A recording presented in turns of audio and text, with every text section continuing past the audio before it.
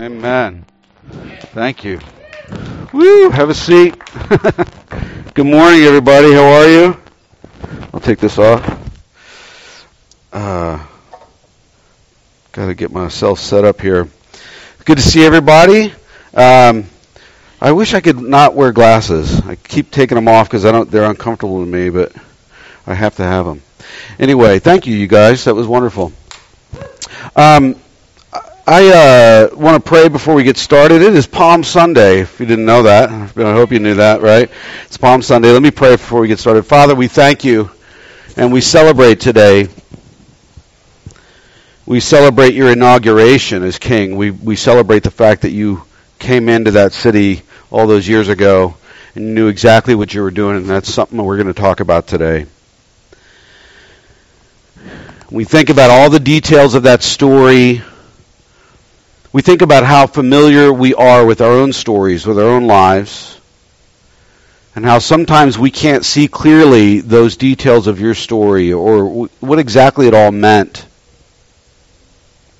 And we pray that you would give us insight into that, that you would shed light on all that, and that you would remind us of how important all those details are, and what they say to us, and what they say to the world around us.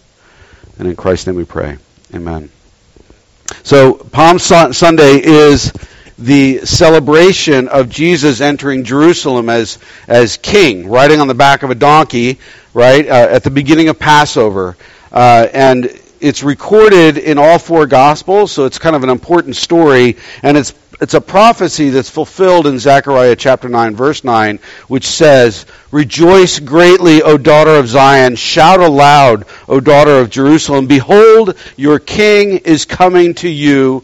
Righteous and having salvation is he. Humble and mounted on a donkey, on a colt of a donkey, the foal of a donkey." Kind of redundant there, right? So, anyway, but you think about that time, and I want to say again, Kim and I have been watching that show, The Chosen, on YouTube, and it's just a wonderful show. They've done a really good job, and it just kind of makes everything so, real. I don't know what else to say, but when I think about stories like this, I think about that kind of playing out in front of me, or me being a part of that crowd, and that's where your imagination can really kind of put you into the story. And maybe we all need to do that, because for every pastor doing an Easter sermon, a Christmas sermon, things like that, it's a little bit. It's like, what am I going to say different? How can I say this thing different? We all have a little bit of anxiety when these holidays come up. But and that's the reason I kind of went in a little different direction today. I hope you understand that. But so you put yourself back in there, and there are whispers all throughout that crowd. Maybe not even whispers, but outright open talk about him as Messiah or Savior, and that's what Messiah really means, a Savior. And they were rampant throughout that crowd. That's what they were talking about. And people are excited, and they're gathered along the roads, and Exodus was on their minds. They're thinking about. They hoped that this Messiah would free them from Roman oppression, just like they had been delivered from Egypt years and years before. And that imagery would not go unnoticed. Jesus on that donkey, it's sort of a conquering king riding into a city. And on a donkey is a symbol of coming in peace, but still conquering nonetheless. Right? So people are shouting. They're laying down their cloaks on the road before him. They're waving palm branches. We never get the palm branches at 6. I don't know why I don't order those. I probably should. But it would be fun to wave them around in here.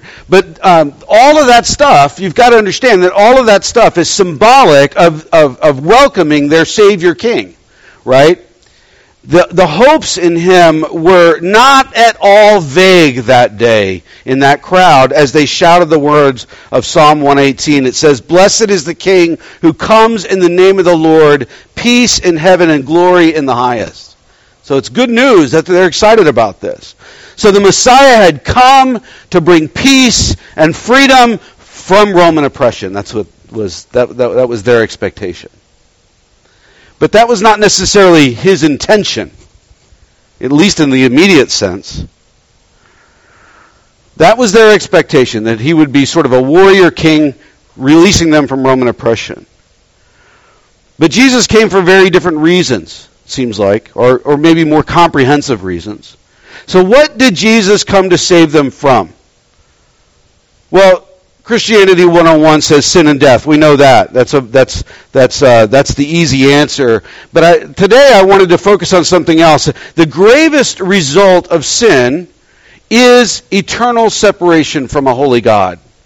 The gravest result of sin is eternal separation from a holy God, which we know as hell. Right?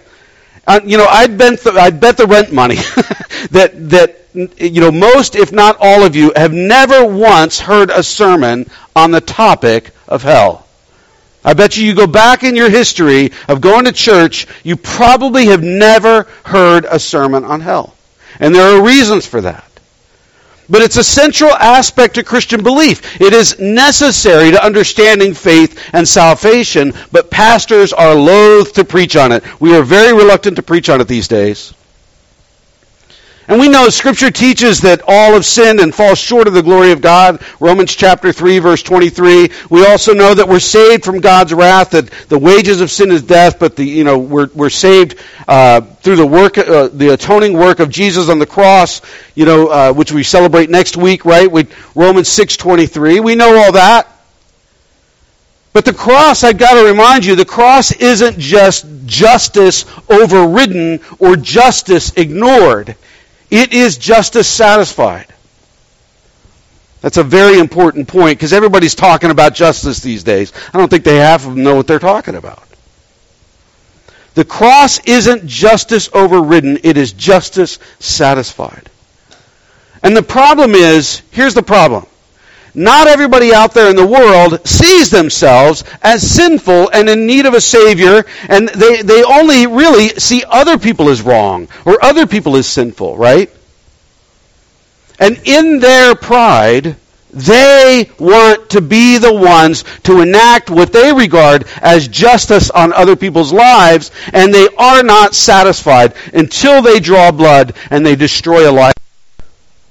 Think about the cancel culture right now out there. But God is different. And rightly so. God desires repentance and reconciliation. God desires repentance and reconciliation. And He willingly goes to the cross to make that possible for anybody that would humble themselves before Him. And that, by the way, has a tendency to reconcile people to each other as well. So isn't repentance better? Isn't repentance and reconciliation better? It is. Rather than destroying somebody, only driving their rage deeper to only come out in some other way later, that doesn't help. Isn't grace and mercy leading others to repentance better than retribution and vengeance? It is. But here's the problem, and wrap your brains around this. Grasp this, own it, realize that it is true. Some will always refuse until the day they stop breathing, right? They will always refuse to submit to God's way of doing things. And the end result of that is His real and necessary wrath, and it is a calculated wrath. It's not willy-nilly just, burning things down. It is His real and necessary wrath in dealing with sin and evil. And that is the only way true justice is going to happen. Hell has its place, in other words. Even in this exciting Palm Sunday, when you celebrate all the Messiah coming into the world, hell has its place. Remember that. Now, reasonable people, mature people, don't have a bloodlust. We really don't, do we? None of us do. We don't want to see people punished. We want to see them repentant. We want to see them restored. We want to see everybody reconciled. We want peace. We don't like the idea of hell, and I would venture that God does not like the idea of hell either. But our dislike of something does not negate its necessity. Let me say that twice. Our dislike of something does not make it unnecessary. Hell is unpopular right now. And one of the reasons is that there's a very infectious, progressive gospel being sort of seeping into pulpit and tainting sermon and literature and worship songs, making that all fraudulent imposters, not really true gospel teaching and not truly true gospel worship at all.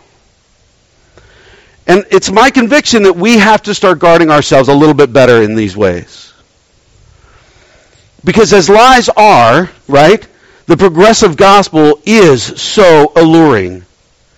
It makes so much logical sense, it seems.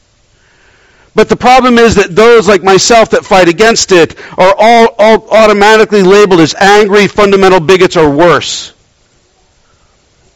While those that have just given themselves over to the cultural narrative, considering themselves superior in intelligence than all the rest of us, they feel it only right to sort of release their theological grip on archaic notions of divine punishment and eternal separation from God. Why would God ever do that? God is love. Richard Rohr, a Franciscan friar, author, and in my opinion, and I'm right in this, a heretic, and I don't understand why the Catholic Church does not excommunicate the guy. Now, if you think I'm being harsh, go read Jesus' words to the Pharisees. Go read Paul's words to other people that were bringing this stuff into the church. We need to be harsh sometimes. It's not unchristian to be harsh in our criticisms, right? But he says this about the concept of hell. Now listen to this. He says, Jesus tells us to love our enemies, but this cultural God sure doesn't. Now he's talking about the God of the church, the God of the Old Testament, the God of the New Testament. Right? And he says, Jesus tells us to forgive 70 times, 7 times. But this God doesn't. Instead, this God burns people for all eternity. Most humans are more loving and forgiving than such a God. We've developed an unworkable and toxic image of God that a healthy person would never trust. Why would you want to spend an hour in silence, solitude, or intimacy with such a God? Now, I want you to notice, Rohr sounds so loving, so logical, and so correct. But in one quote, he has deconstructed Scripture and placed himself as the authority over it. That's what he's done. And you got to start thinking about this stuff, because it matters who you listen to. Right? He flies in the face of thousands of years of agreed upon scriptural interpretation and authority. His ideas are sort of like the floodwaters that wash away any solid foundation. They carry us out into the desert and they leave us there as they dry up under the hot sun of biblical scrutiny. He is not being honest with you, and many others out there are not. And he is right only about one thing. He has developed an unworkable and toxic image of God, but it is not from the Scriptures, and it is not from the church. Notice, I want you to notice, the progressive Christian begins with the self, what the self feels is right, and the God-breathed Scriptures are not their guide whatsoever. Whatsoever. I don't trust myself that much. I hope you don't. And this has become to the point now, in the past couple decades, that the word sin is no longer useful in the progressive Christian movement. It's a negative terminology from ages past, just old language like rust on old metal. A position held by those that have long since given up on scriptural authority, erasing, as they do so, they erase any need for salvation, or at least they think they do. Now, according to them, we are just misunderstood victims in need of further coddling by a soft-handed, loving God who understands our pain. We have no guilt whatsoever. As a matter of fact, God is redefined to be only loving as humans see love and define love themselves. He's all accepting. He's never condemning. He doesn't ever condemn anyone or anything. He doesn't judge. He's kind. He's understanding. He's tolerant of all things. He's all inclusive of all behaviors and all lifestyles and all things. Doesn't matter. And when you redefine salvation, you have to redefine God. When you redefine all the terms of Christianity, you have to redefine God. When you redefine God, you erase any need of salvation, at least you think you do. But you're going to find out different in the end. And underlying all these errant thoughts is the destructive concept of universalism. It's extremely destructive. The idea that all people will be saved and that everybody will spend eternity with God no matter what, from Hitler to your grandmother. It's also known by other terms: universal reconciliation, universal salvation, Christocentric universalism, which Nadia Bolz-Weber calls it. Another heretic. Don't ever read her writings. I hate to say that. If I was ever tempted to have a book burning, I'd burn her books. Ugh. It is so insidious right now. And people are just being drug away. But some of these ideologies consider that everybody will eventually come to Jesus in the end. But we never talk about sin. We never talk about justice or anything like that. See, in these views, God is just sort of a cosmic hoarder piling people up on each other until, never dealing with the dirt of their sin until the floor of his kingdom just caves in and it's all condemned. That's not a loving God at all. It's not loving at all. Universalism remakes God into the image that we want him to be, while utilizing all the same terminology like justice and mercy and grace, etc., but without them actualized. Without any of them actually coming into reality. And if we could pull the mask off that image, it would be Satan behind it. It really would. And I believe in Satan, by the way. And progressive pastors and leaders and authors and theologians are doing their best to champion this message. They really are.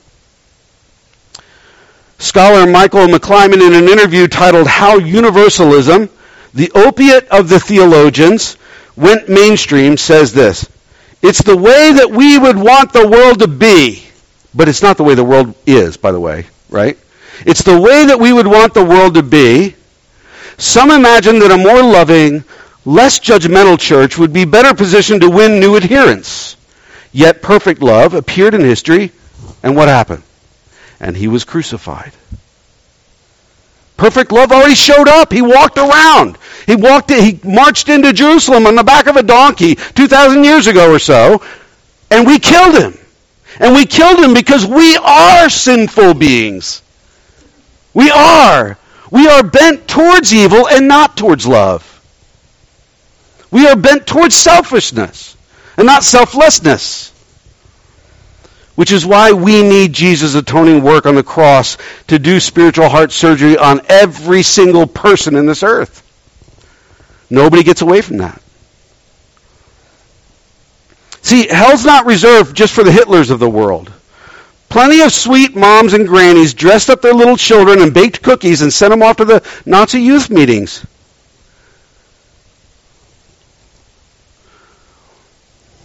Sin bubbles up in each one of us daily in a myriad of ways. Just cut us off in traffic, you might see it. Show us a picture of Biden or Trump, depending on your politics, you might see it. Right? The hatred in our hearts. The vitriol in our hearts. The truth is, to submit to scriptural authority is to walk with Jesus. And Jesus claimed that himself.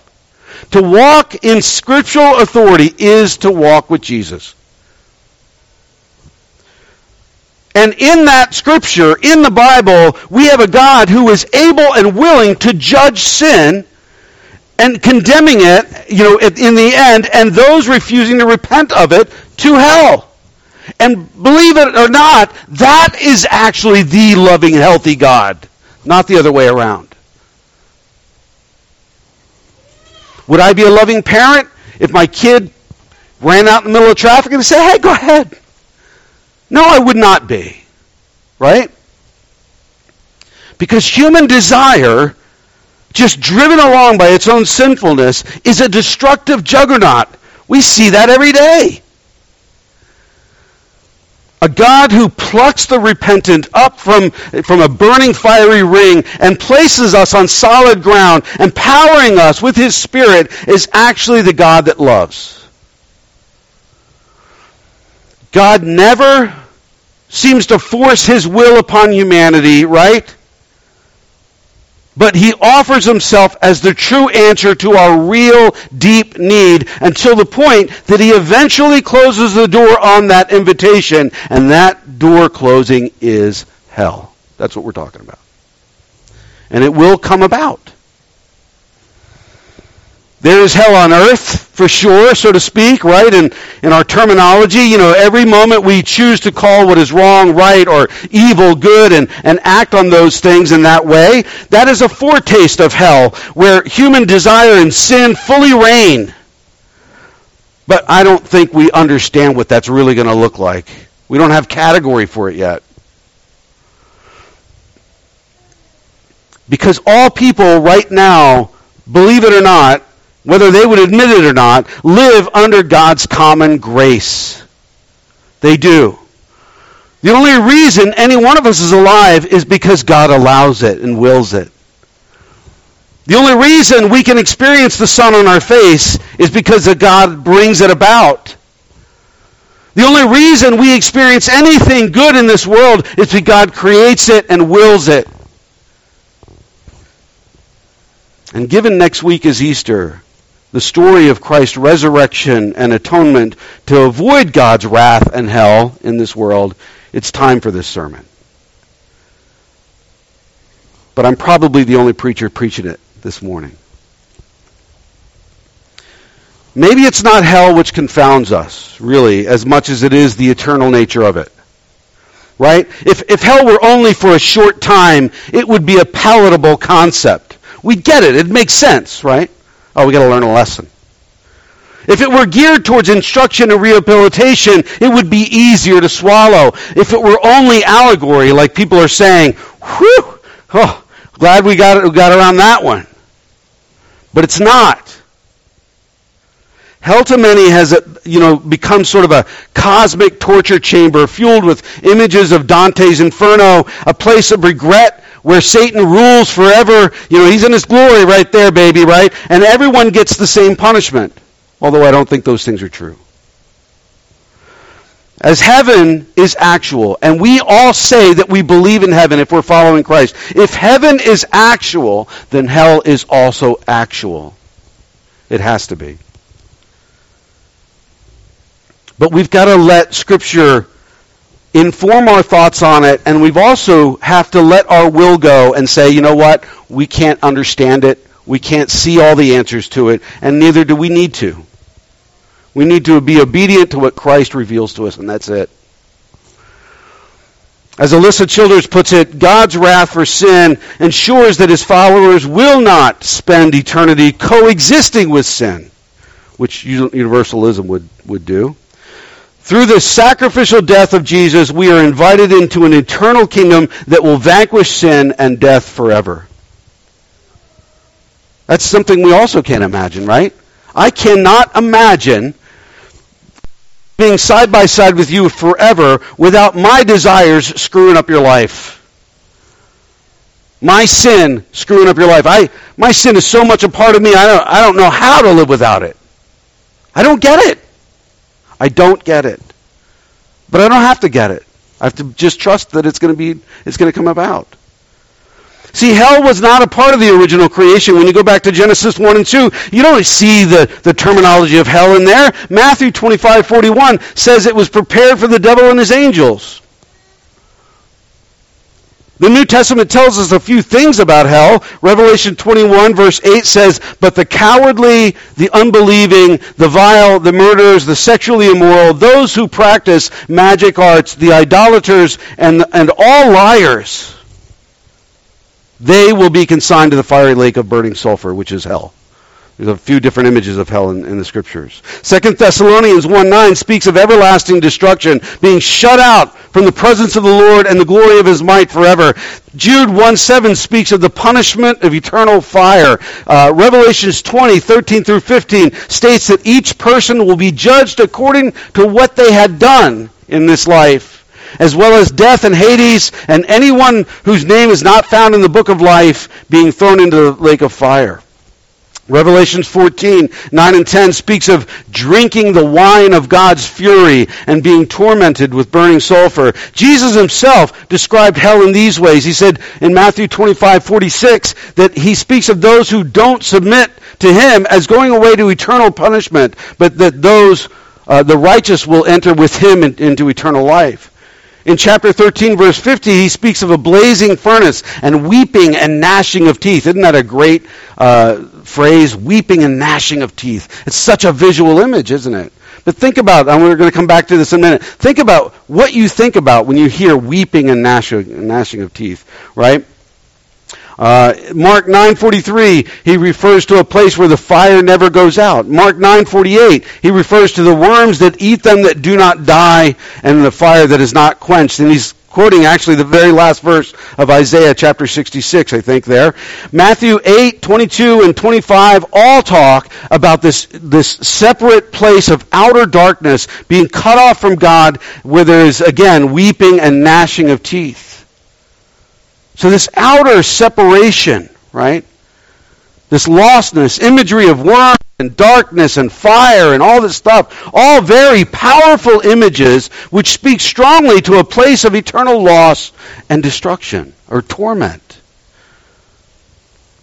Now, can fire and darkness reside together? No. These are visual, these are like literary sort of images that we get. Doctors Norm Geisler and Thomas Howe say it well. While hell is a literal place, and see how they say that, not every description of it should be taken literally. Some powerful images of speech are used to portray this literal place. So are people actually going to be burning in a fire for eternity? I don't think so. I like what J.I. Packer says. He says, hell is the negation of fellowship with the Lord.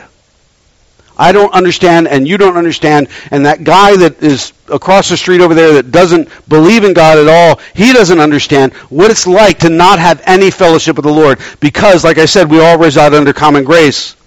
It continues, it's the negation of pleasure. You ever notice if you sin long enough, the pleasure of it goes away? It doesn't work. It doesn't continue to work. It actually starts to eat you up. It torments you, right? It's the negation, he says, of any form of contentment. That is torment. The opposite of peace is torment. It feels like worms are eating me up. It feels like I'm burning all the time just because I cannot get any contentment. That is hell, baby. I don't want that. We have no category for this due to God's common grace all experience right now. We can't imagine what it would be like for our sin to have full sway and be cut off completely from the love and the goodness of God. But it will happen. Progressive Christian leaders may say that Jesus never talks about hell, but anybody that reads the Scriptures, takes the time to read through the Gospels, they see that he spoke about it quite often. He warned people of it. Why don't we? Because we're scared. We're scared that people aren't going to like us. We're scared that people aren't going to think we're intelligent enough. Ugh. Tired of it. Tired of it all. Right? Jesus referred to it as Gehenna, the valley of Hinnom, the place where people actually sacrificed their children to the god of Molech. And if you've ever heard me speak on that, it is horrific what happened there. There was a constant fire burning in that valley. And everybody knew about it. It was a great image. And Jeremiah in 19:6 calls it the Valley of Slaughter, a place which came to be synonymous in people's minds with hell, a place of punishment after final judgment. And it was the best visual image that they had, so the terminology came out of that. And Jesus used it often, because it really speaks well, doesn't it? That's hell, in which some will spend eternity. I'm not happy about that. God's not happy about that. None of you are happy about that. But the doors of heaven will be shut, which is what the parable of the 10 virgins teaches in Matthew 25, that some will be locked out of the kingdom when the time comes. And that is followed by 2 more parables in the very same chapter, parables of the bad and of the sheep and goats, which all talk about being cast out into outer darkness, separated out, where there is weeping and gnashing of teeth. Jesus clearly taught that there will be eternal life for those that follow him and eternal punishment for others. He'll eventually close the doors of his kingdom forever. Childers states in her book, Another Gospel, which is back there on the shelf if you want to read it, and I suggest you do, that the church has always agreed on 3 things about hell. We can't actually tell you exactly what it's all going to look like, but we do know 3 things. Hell's eternal, souls are conscious, and there is torment. Right? And she brings up 3 misconceptions, which I've already hinted at already, that we have about hell. Firstly, that people in hell are repentant. That the devil's in charge, that Satan's just having a heyday in charge, and that everyone gets the same punishment. You know, when I think of that term, weeping and gnashing of teeth, I think of somebody who's got deep regret. They're crying. No, why didn't I follow Jesus when I got the chance? That's what I think. Right? That's my natural inclination. But if I applied that to what it actually means in the Scriptures, I would be dead wrong. Speaking about Israel's enemies in Lamentations chapter 2, verse 16, it says, all your enemies open their mouths wide against you. They scoff and gnash their teeth. That's angry language. Right? Psalm 37:12 says, the wicked plot against the righteous and gnash their teeth at them. That's angry language. Interestingly, the next verse says, but the Lord laughs at the wicked, for he knows their day is coming. The doors will be shut. That's what he's talking about. In Psalm 35:16, David wrote, like the ungodly, they maliciously mocked, they gnashed their teeth at me. And then in Acts 17, when they're stoning Stephen, they gnashed their teeth in rage at him. It's angry language. This is a picture of people who don't care. It's different than someone who is, regretting their decisions and missing out on something wonderful. It is ongoing defiance and anger and willful disconnection with God as their king. They do not want that. Hell isn't something that God glories in. It wasn't a part of the original good created order. It's a necessity in which he gives people what they desire. What they desire. Some people actually desire it. I think they're deceived, but they desire it. He won't force his kingship on humanity. It must be an act of our will by grace through faith and accompanied by repentance from sin. You can't have the kingdom of God without repentance of your sin. It doesn't work that way. Sin and holiness cannot mix. God can't have sin in his forever kingdom. He is a holy God, which is why universalism is such a farce. So why? It doesn't work in it. If it were true, it would be hell itself. Because everything just gets in the door. Secondly, we're aware that every single pop culture of hell has Satan, just enjoying himself as ruler of the underworld forever. He's got all the souls he needs to torture as long as he wants, right? But that is a false image according to the Scriptures. Satan loses in the Scriptures, right? Matthew 25:41, as I said, it states that eternal fire is prepared for him and his angels. There's no image in Scripture at all of a triumphal devil reigning over lost, regretful souls in the afterlife. We get that from old paintings back in, whenever. That's where we get that from. It's not in the Scriptures. He himself is sent to eternal separation and to torment himself as a result of all this as well. In Revelation 20, verse 10, it says, the devil who deceived them was thrown into the lake of burning sulfur where the beast and the false prophet had been thrown. They will be tormented day and night forever and ever. Now, how all that exactly looks, like I've said, nobody knows, but the truth, we can say that Satan is not victorious at all in the Scriptures. Not at all. He loses the war. And our third and final misconception is that everyone receives the same punishment, and this is the one that is most unclear and the most confusing to all of us, I think. We've all met that total jerk claiming to be a Christian, right? You're like, oh, how did he get in, right? And then we've also met the really nice non-Christian who is total atheist that denies Christ but seems like a really loving, community-oriented person. There's lots of those out there. But we have to remember that Scripture teaches salvation by grace through faith in Christ alone, not by works, so that no one can boast. Ephesians chapter 2, verses 1 through 11, 1 through 10, 1 through 11, just go and memorize that. Really great passage to memorize. Isaiah 64:6 says, all of us have become like one who is unclean, and all our righteous acts are like filthy rags. We all shrivel up like a leaf, and like the wind of our sins, our sins sweep us away. Now, some people would say, oh, that's really negative to think of yourself that way. No, I'm so valued. Sin was not a part of the original creation, but I fell into it. And I am so valued that God came into my reality and walked this earth and died on the cross and rose from the grave for me. I have great value in the eyes of the gospel. Just because I admit that I am sinful to the core, that is not a negative thing about me as a person. Romans 3:20 says, therefore no one will be declared righteous in God's sight by the works of the law. Rather, through the law, we become conscious of our sin.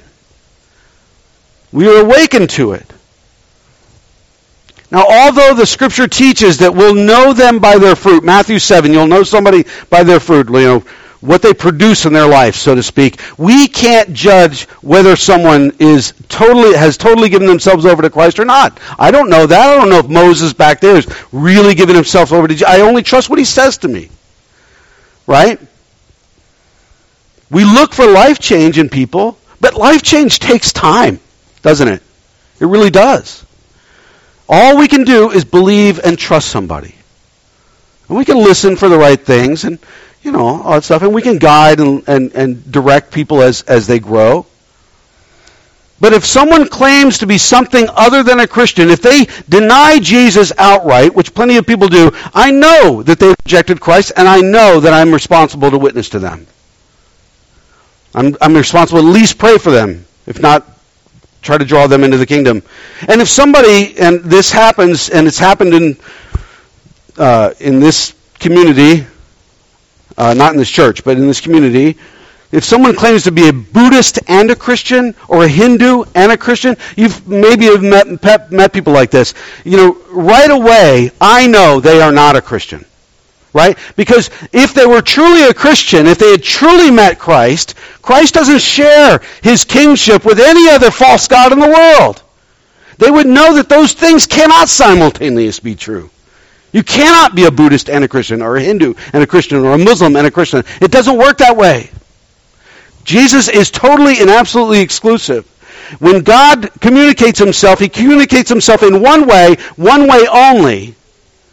He doesn't have multiple personalities. You cannot come to the kingdom of God, you can't get into heaven by any other path other than Jesus Christ.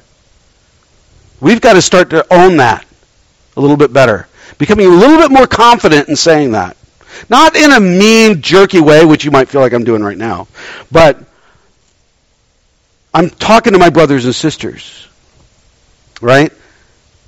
But we need to be more confident in these things. But does some nice atheist, who does a great deal of good in this community get relegated to eternal torment while some jerk Christian gets eternal bliss just for claiming Jesus? Those are hard questions. And we can't fully grasp the concepts of heaven and hell, remind you, right? From our vantage point, it just doesn't happen. But we do know that God is not unjust, that God deals with sin in appropriate manners.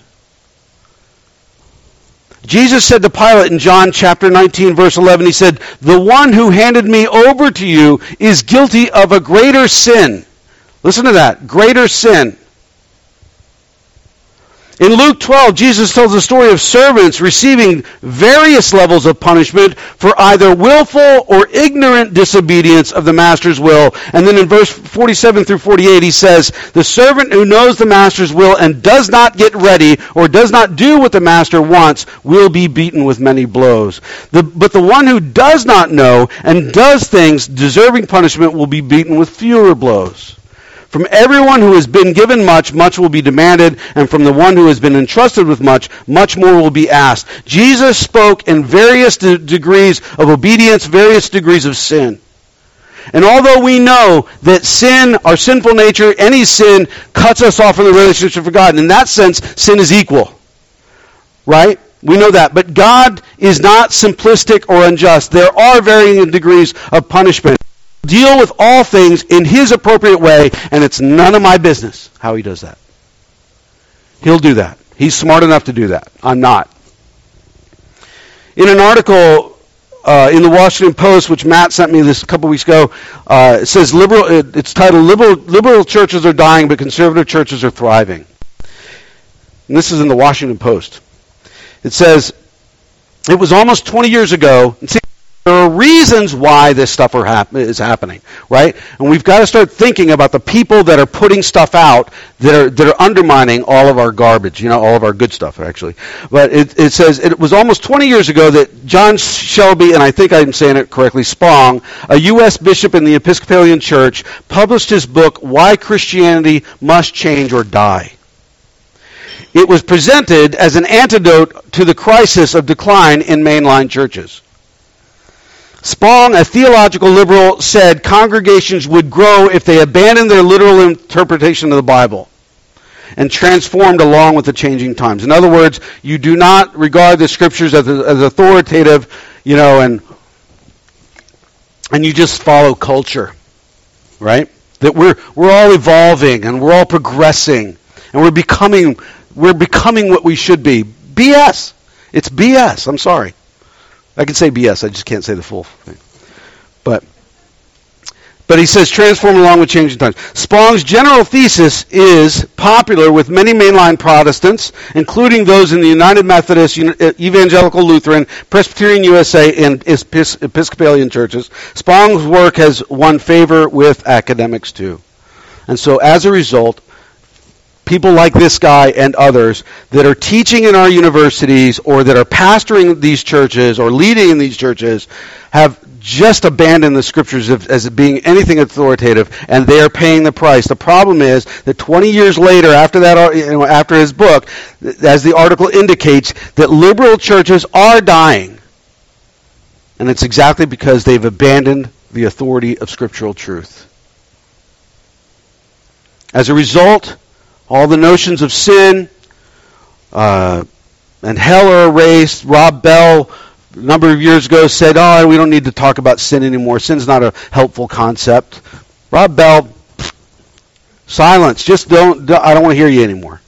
Right? Tony Jones, Brian McLaren, Nadia Bolz-Weber, whatever her name is.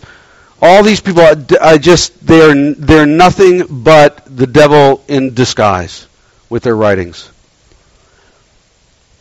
So as a result, sin and hell are all erased, and we get to do whatever we want, and God gets to redefine into our image of what we really want him to be. A weak, passive, just loving God who would never tell me that I'm wrong or that I have guilt. That's not helpful. It's not helpful. The end result is either a total abandonment of faith or a wishy-washy universalism which really never delivers on any of these concepts of justice or grace or salvation or mercy. It just makes absolute hell for everybody. It doesn't work. We won't do that at 6-8.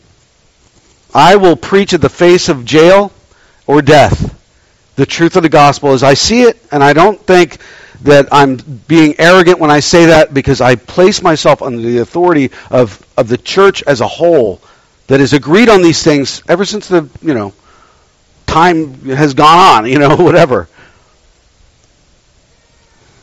But it's unpopular. Heaven and hell are both, as unpopular as it is, they are both real and they are both necessary. God is patient. His offer extends for eternal life under King Jesus, and he is king.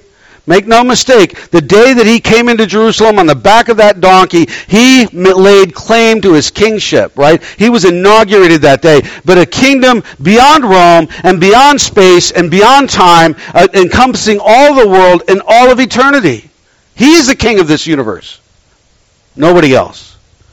As Philippians 2:9-11 says, God exalted him to the highest place and gave him the name that is above every name, that at the name of Jesus every knee should bow in heaven and on earth and under the earth, and every tongue acknowledge that Jesus Christ is Lord, to the glory of God the Father. And some will do that from the vantage point of total and absolute reconciliation and peace with God in heaven, and others will do that from eternal torment in hell. But they will do it. It just depends on our response to Jesus right now. Hell wasn't a part of the good created order in the beginning, but it's reserved for those who refuse to bow their defiant will to Jesus. And if they won't now, why would I think that they would in the future? Why would I think they'd suddenly be repentant later? They're just going to be more angry.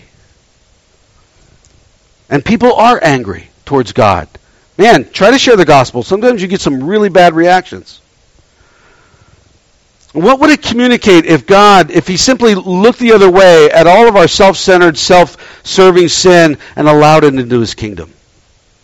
There'd be no peace in that kingdom. It would not be heaven anymore. It would be hell. If you want to learn any more about this stuff, you can... there's a book called Another Gospel, A Lifelong Christian Seeks Truth in Response to Progressive Christianity by Alyssa Childers. Again, I said it's in the back. Great book. I've been reading it. I just keep rereading some chapters to just get it to ground into my psyche. But there are other books as well. There's a book, I forget what band he played in. The guy, you can see him, he's facing us on that shelf, but it's about the same kind of stuff. But there's some really good books coming out right now that are addressing this stuff because it's that important. So let me pray for us as we close this. Father, we thank you. I pray that all that is Jason would wash away this morning, and all that is you would shine through. Father, I pray that you would give us a backbone, that you would give us spiritual muscles, that you would give us clarity, that you would give us ownership of your gospel, that you would give us confidence and not fear. Confidence toward us. I pray that you would make us great, effective ministers of your gospel. Not just those people that get paid to do it, to preach it every Sunday or lead churches, but all of us who claim your name. I pray that we would become effective ministers of your gospel. We thank you that you have gone to such great extents to open the door for us to be reconciled to yourself. And we lay down our lives and we confess our sin before you. We ask your forgiveness, and we ask you, like David did, to give us a clean and pure heart so that we can serve you well. In Christ's name we pray. Amen.